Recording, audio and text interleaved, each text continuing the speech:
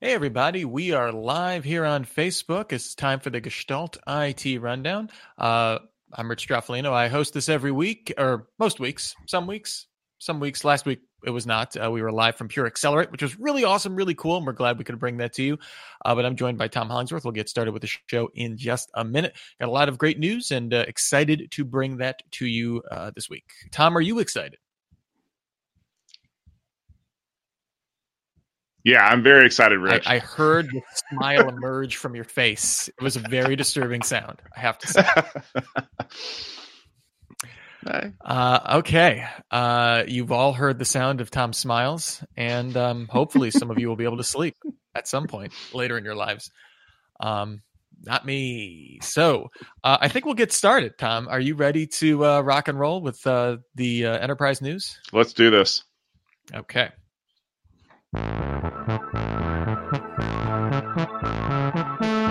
Hello all and welcome to the Gestalt IT Rundown, your weekly look at the IT news of the week. I'm your host, Rich Straffolino. I'm an editor with Gestalt IT. Joining me from across this great nation of ours is the one, the only, the networking nerd himself, Tom Hollingsworth. Tom, welcome to the show. Thank you for having me, Rich, and happy National Comic Book Day. Also, happy my birthday eve to you. Yes, I wasn't going to mention that you are, in fact, the birthday boy, but since you brought it up, I think we'll have to stroke that ego. And happy birthday. What does this make it for you? What? I don't even know how I'm supposed to approach this. Should I guess comically low? Happy 29th birthday, Tom? Okay. That's generally a pretty safe bet. No, this will be 41 for me. Okay. So a well-seasoned networking nerd. Let's see if all of that life experience can help us make sense of the technology and enterprise news from this week. First up here, we have interesting news out of Western Digital. They announced that they are getting out of the enterprise storage game, selling its IntelliFlash business to DDN. And putting its ActiveScale business for sale as well. WD only recently bought IntelliFlash from Tegile and has been investing in new releases as late as July. So they haven't really given a lot of signals that this was going to be happening. It seemed kind of sudden. This will join assets on DDN's side from Tintri and Nexenta. So it looks like that's becoming a little bit of an island of misfit storage. They're buying kind of the scraps of all those failed companies at some point. This seems like a stark turnaround from WD's previous strategy, but I feel like no one was under any impression that their future growth was going to be contingent on anything but selling to OEMs and hyperscalers, right, Tom? Yeah, I'm pretty sure that that's what this is. It was kind of shocking the fact that WD actually did try to make a run of it with all of the things that they were doing. And honestly, the least surprising part to me is that WD decided to make their exit. I mean, when you look at a lot of the traditional companies out there, IBM is probably the perfect poster child for this. Get rid of anything that has any parts to it.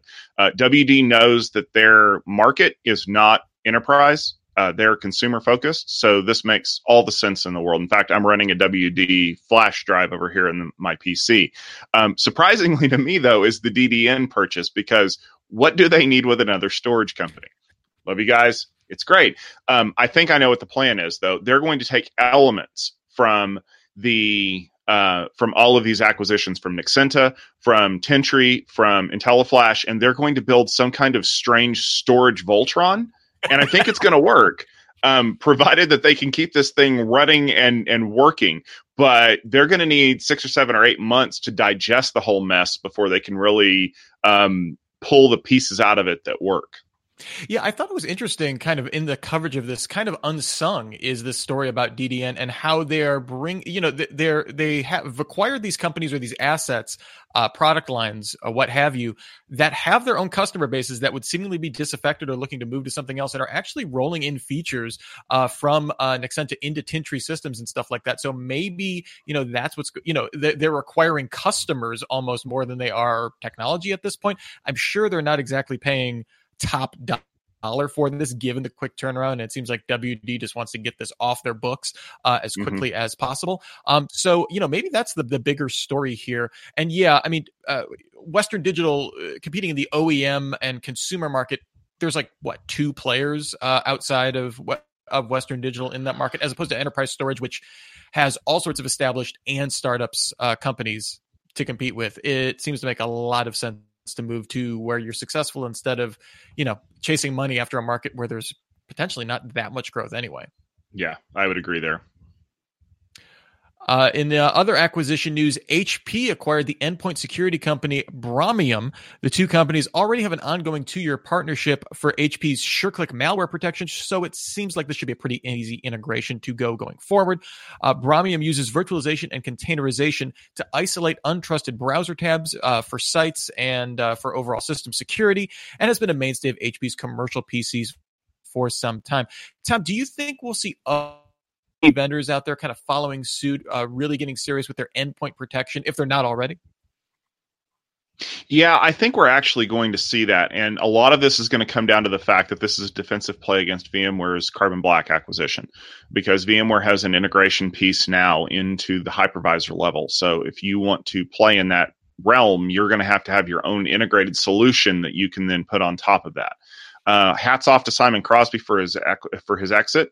I know that he's been kind of working behind the scenes on this, and the press about this had fallen off quite a bit recently. I don't know where or why, but this is a good thing for him. I don't know if it's a good thing for HP though, because I really don't know where the synergy from this is coming from. And we've all seen the fits and starts of HP trying to become a software company ever since Leo Apotheker decided, hey, I'm going to spend a whole bunch of money on a company that I probably shouldn't have bought.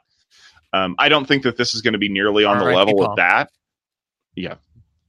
I don't think this is going to be on the same level as that, but I'm cautiously optimistic to see how they're going to make this work.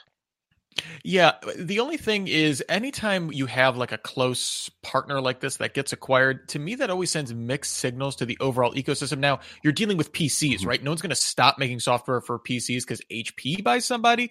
But if I don't know, this seems like it might have some weird knock-on effects for future partners maybe that aren't quite as closely aligned as someone like clearly Bromium was, that had some pretty deep partnerships going on with HP already pre-acquisition. Yeah, and this, like Carbon Black and VMware, makes sense because VMware provides endpoint software for things. HPE sells hardware, sort of. So I'm not quite sure. Are you going to install Bromium on a storage array? Are you going to put it on a SimpliVity chip or somewhere in Plexi? I don't. Well, so Tom, this is HP printers and PCs. And business PCs. So we're not going to be seeing that integration.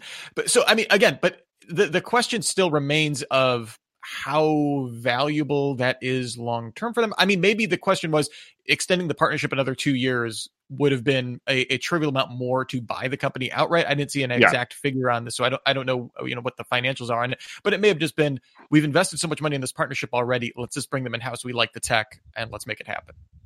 Mea culpa for not reading the show notes. You are correct. It is HP Inc. that did this, not HPE. This makes all the sense in the world to me now. They're going to containerize the printer application that's constantly alerting you about how much ink you don't have in your printers so that it can't consume all of your system resources, because that thing eats more resources than SQL Server. Okay, this makes total sense to me now. All right. Let's see if this one makes sense to you, Tom. Microsoft officially entered the security, information, and event management market with the general availability of Azure Sentinel. It's been in testing for a little while now. This can run in the cloud or on-prem and analyzes logs and other sources to look for anomalies and other security incidents, with MS touting their advanced machine learning and AI for better analysis. I mean, if you're familiar with, SIEM market, this is nothing new describing it.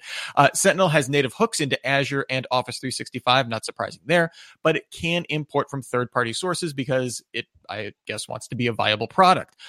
Pricing runs at $2.46 per gigabyte analyzed, so really following that Splunk model in terms of ingest here. But how worried should companies like SolarWinds, Splunk, LogRhythm be by Microsoft getting into this market? SolarWinds, no. Splunk, maybe. And here's why. SolarWinds has always had a very specific market segment that they're going after. They're going after the low tier, SMBs, SMEs. I don't think that they're going to have any problem to worry about here, because their solutions are still on premises. Their solutions are still very focused on providing maximum value for minimum cost. Splunk, on the other hand, okay, now we're starting to get into problems. Here's why. Why would I buy your product when they are going to give that to me as a line item on my OpEx bill? That's what it boils down to. You are effectively think about every Apple software company that you've ever seen. Why would I run Alfred when I have Spotlight? Well, unless there's something specific about Apple, Alfred or Quicksilver or any of those other companies that are making Spotlight replacements, why don't I just use the one that's built into my PC or my Mac already? So you've got a huge hurdle to overcome, the inertia of it's already on here anyway. And if Azure starts doing things like offering free trials or offering smaller amounts of data, let's scrub a gig per month for free. I mean, they're done. This is out. Well, and what makes it interesting to me is, that's always kind of been one of the knocks on Splunk is the cost factor, right? That it's because it's ingest based, you have to be very careful about what you feed, or otherwise costs can kind of get out of control in a hurry. If Microsoft can kind of solve that component and, having deeper hooks into Azure, they can kind of know exactly what's going in there, maybe give you better cost control tools on there. And if it can provide functionality that's on par with what people are already expecting with Splunk. Now, Splunk has a whole partnership ecosystem. They're partners with a ton of people. They have deep integrations with a lot of other services too. So I don't think they're completely defenseless here, but Azure, again, it's number 2. It's a huge player. Tons of people are already using it. If it's something that they can, again, just all of a sudden checkbox and it's on their line item, that causes a big problem. I wonder if we're going to hear Splunk acquisition talks if this takes off. I don't know. Maybe. Maybe. I don't know what the financials look like, so we will have to see. Speaking of having to see, we're going to have to wait a little bit longer to get a look at the 16-core Ryzen 9 3950X processor. They announced that it is now being delayed until November, originally set for release in September. AMD cited high demand and the need to build up sufficient stock for the launch, so they couldn't launch it because it would be too popular early. AMD also announced the next generation of Threadripper processors will come to market in November as well. Those chips will start at 24 cores, although we're not seeing really any other product details, but it looks like late in the fall, we're going to be seeing a ton of cores coming from AMD. This kind of resurgence from AMD has been dependent on them executing, and this is kind of the first high-profile miss we've seen with the launch from them. Should we be worried, given that they're making hay now in the data center very aggressively, that they're not able to hit this target on this seemingly very important chip for them? No, I don't think this is a huge miss for them. Okay, the schedule slipped like what, 5-6 weeks at the most? 2 months, yeah. Yeah, so here's what's happening when you think about it from a manufacturing perspective. I can build 7 million iPhones this quarter because I know I'm going to sell them in like 2 days. But what's the market for a 16-core chip? I really don't know. So do I build a lot of them and then get stuck with inventory that I'm going to have to mark down and take a bath on? Do I build a few of them hoping that people are going to want to buy them and then have to catch up? And I think what happened is that AMD went conservative and said, we're going to build a few of them. And then when they announced it, everyone went, I want one of those because I don't know, Final Cut things, Pro. Yeah. And then they went, oh crap, we don't have enough. So rather than ship the first batch and then have outages, they said, why don't we just hold on, give it another month, we'll have enough. You can go down to Micro Center and buy that and like a Rolls Royce and a package deal or something. Micro Center runs these really weirdness things. The problem is we're still getting down. So I've seen a lot of Ryzen, like the smaller Ryzen stuff that's been kind of discounted and on sale and things like that. What are we going to use the 16-core processor for? Obviously consumer. Yeah, don't care about that.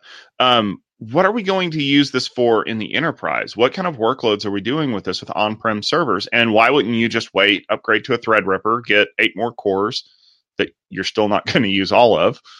I mean, I'm kind of at a loss, but again, maybe that's my old man on the porch, get off my lawn kind of syndrome. I mean, when provided with cores, people have a tendency to find things to do for them, but I agree there isn't a direct use case necessarily why you would need 16 versus 12.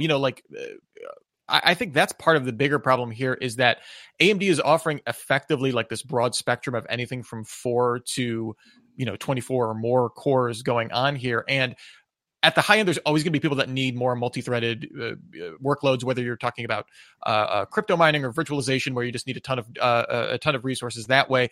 And on the low end, there's just people that need basic compute or something that's just not very multi-processor intensive or something like that. So in the mushy middle there, I feel like this Ryzen 9, because it's going to be launched effectively around the same time as these denser Threadrippers. Admittedly, it's a different platform, so the customers maybe aren't going to be exactly the same. Whether we will see that it's a little too, that AMD is crowding itself out of the market with too many cores and too many products there. Yeah. Speaking of being potential of the market, it's time to talk about Slack versus Microsoft Teams, our favorite 1-2 puncher on the Gestalt IT rundown. We've seen some troubling lack of traction for paid Slack usage among Fortune 500 or larger organizations versus its rival Microsoft Teams. But new info from Cruise Consulting shows that Slack still looms large in the startup scene. Among 200 funded startups surveyed, Cruise found that 59% paid for Slack versus just 12% paying for Office 365 and then effectively getting Microsoft Teams. Microsoft numbers were up in this regard. They're up from like 9%, I think, a year ago to 12% now. Slack slightly down 63% to 59%, but still showing a very strong, and not like this is not a historic low for them. They've kind of fluctuated between the high 50s, low 60s in that space for about a year now. Among large enterprises, however, the situation is reversed, with 33% planning or using Slack as a paid offering right now versus 65% for Microsoft Teams. Perhaps the most troubling is that 13% of these organizations say they were looking to reduce their spend on Slack versus 1% on Teams. That gets a little weird because Teams is integrated into Office 365, so probably their ability to limit spend there is very limited in and of itself versus Slack, where you can kick users off or something like that. But what can Slack kind of do to counteract this narrative? And is it enough to have that mind share and the money of those startups? How's Novell coming with that mind share that they had 20 years ago? No, here's the problem, and you hit the nail right on the head. And let's back the truck up just a little bit to, 5 minutes ago when I said you have to overcome inertia. The reason why it's really easy to use Teams is because when you install Office, and who here does not have Office installed anywhere? Oh, look, we have Teams. We might as well use this. And I know that most people that I talk to that use Teams on a regular basis, it's not like it's night and day different. It's not like it's the difference between going from, using Pine for your email client to Outlook. They're very close to each other. There's a couple more features that are useful in Teams, like document management versus in Slack. So it's an equivocation. I'm using whichever one I used before or that I feel more comfortable with. And if more comfortable means I've already bought it, then yeah. So that's what's going to happen. Now, think about this. I am a member of, way too many Slack teams right now. But realistically speaking, I think out of the 5 that I use on a daily basis, one of them is paid for. Everybody else that uses it kind of as a community gathering point or as an informal discussion group, they don't pay for it. What are we paying for? Message retention? Don't care. Businesses will pay for message retention.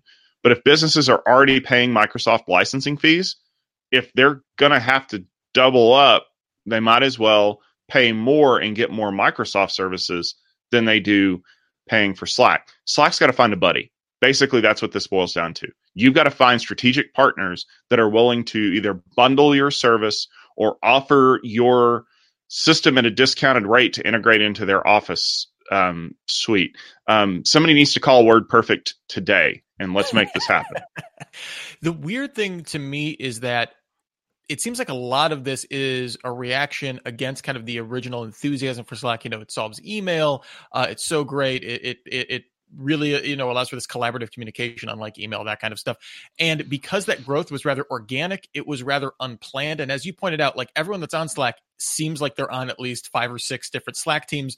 It can get a little overwhelming, or you're not keeping up, and then it starts to feel like a burden, like email versus Microsoft Teams, which generally speaking is deployed, I think, more on a top-down level. Whereas like Slack, you could have like 5 or 6 employees all of a sudden, especially if you're in a startup, 5 or 6 employees just decide to use it. The big boss says, okay, yeah, that's fine. We're a small team. We can roll it out tomorrow, as opposed to Microsoft Teams, where there's generally much more of a structure, much more of a plan. I would think, I may be generalizing here and not 100% accurate, but maybe it's that difference between, Slack is this product of enthusiasm versus Microsoft Teams is definitely like a work thing. I don't know if people are joining 5 or 6 different Microsoft teams because they're, they kickstarted a project and they have a Microsoft Teams channel, or, there's more of a community aspect to it. So maybe weirdly, it's the enthusiasm for Slack that is also capping what can be seen as the business benefit of it going forward. And I, like you said, I have no idea how you counteract that, or if you even want to necessarily. And that may become a problem for them, that a Gordian knot that they can never untie. I used an analogy. Finally here, Cloudflare launched the bot fight mode as a free opt-in service for all users. This will serve dedicated bots with a small snippet of computationally intensive code, effectively an unsolvable problem that just maxes out CPU on a server and probably increases cloud compute costs for the operator as well. Their overall goal is to dissuade the pervasive use of bots to scrape data at will by just making that barrier to entry a lot more expensive. But to counteract the increased energy and carbon footprint for maxing out a bunch of servers, it will also plant 25 trees to offset the carbon emissions for each bot so defeated. I don't exactly know how they're counting that, whether it's any bot that they encounter, they're planting 25 trees. Seems like a lot of trees. Also, Cloudflare is working with the Bandwidth Alliance to take down bots that are hosted with its partners. Effectively, the Bandwidth Alliance will provide an IP address, and they'll be able to kind of block that more directly. Cloudflare plans to make the bot fight mode a default setting by the end of the year. Tom, do you see any downside to this approach? Yeah, I'm having trouble seeing the forest for the trees. First of all, congratulations to Cloudflare for creating a way to defeat the Borg if and ever we ever encounter them. Thanks. I for one appreciate that. I think that though this is the issue is that Cloudflare, being an end user focused company, is trying to solve the symptoms and not the problem. The symptoms are bots. So how do we do that? Well, we defeat the bots by running up their cloud hosting bills.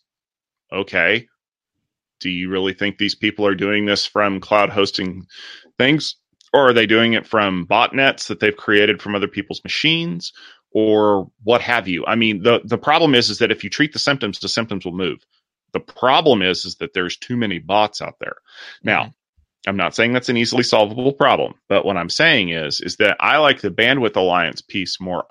It's better that way. If you start constricting the ways that the bots can interact by, rate limiting them to a kilobit per second of bandwidth or something like that, it will fix the problem effectively. Now, what you also run into is that when you've encapsulated this bot problem, let's say at the Cloudflare level, if Cloudflare blocks all the bots, well, what happens if you don't use Cloudflare? It's like Bot City out there. It's like, running your web browser without a pop-up blocker. Oh my God, the horror.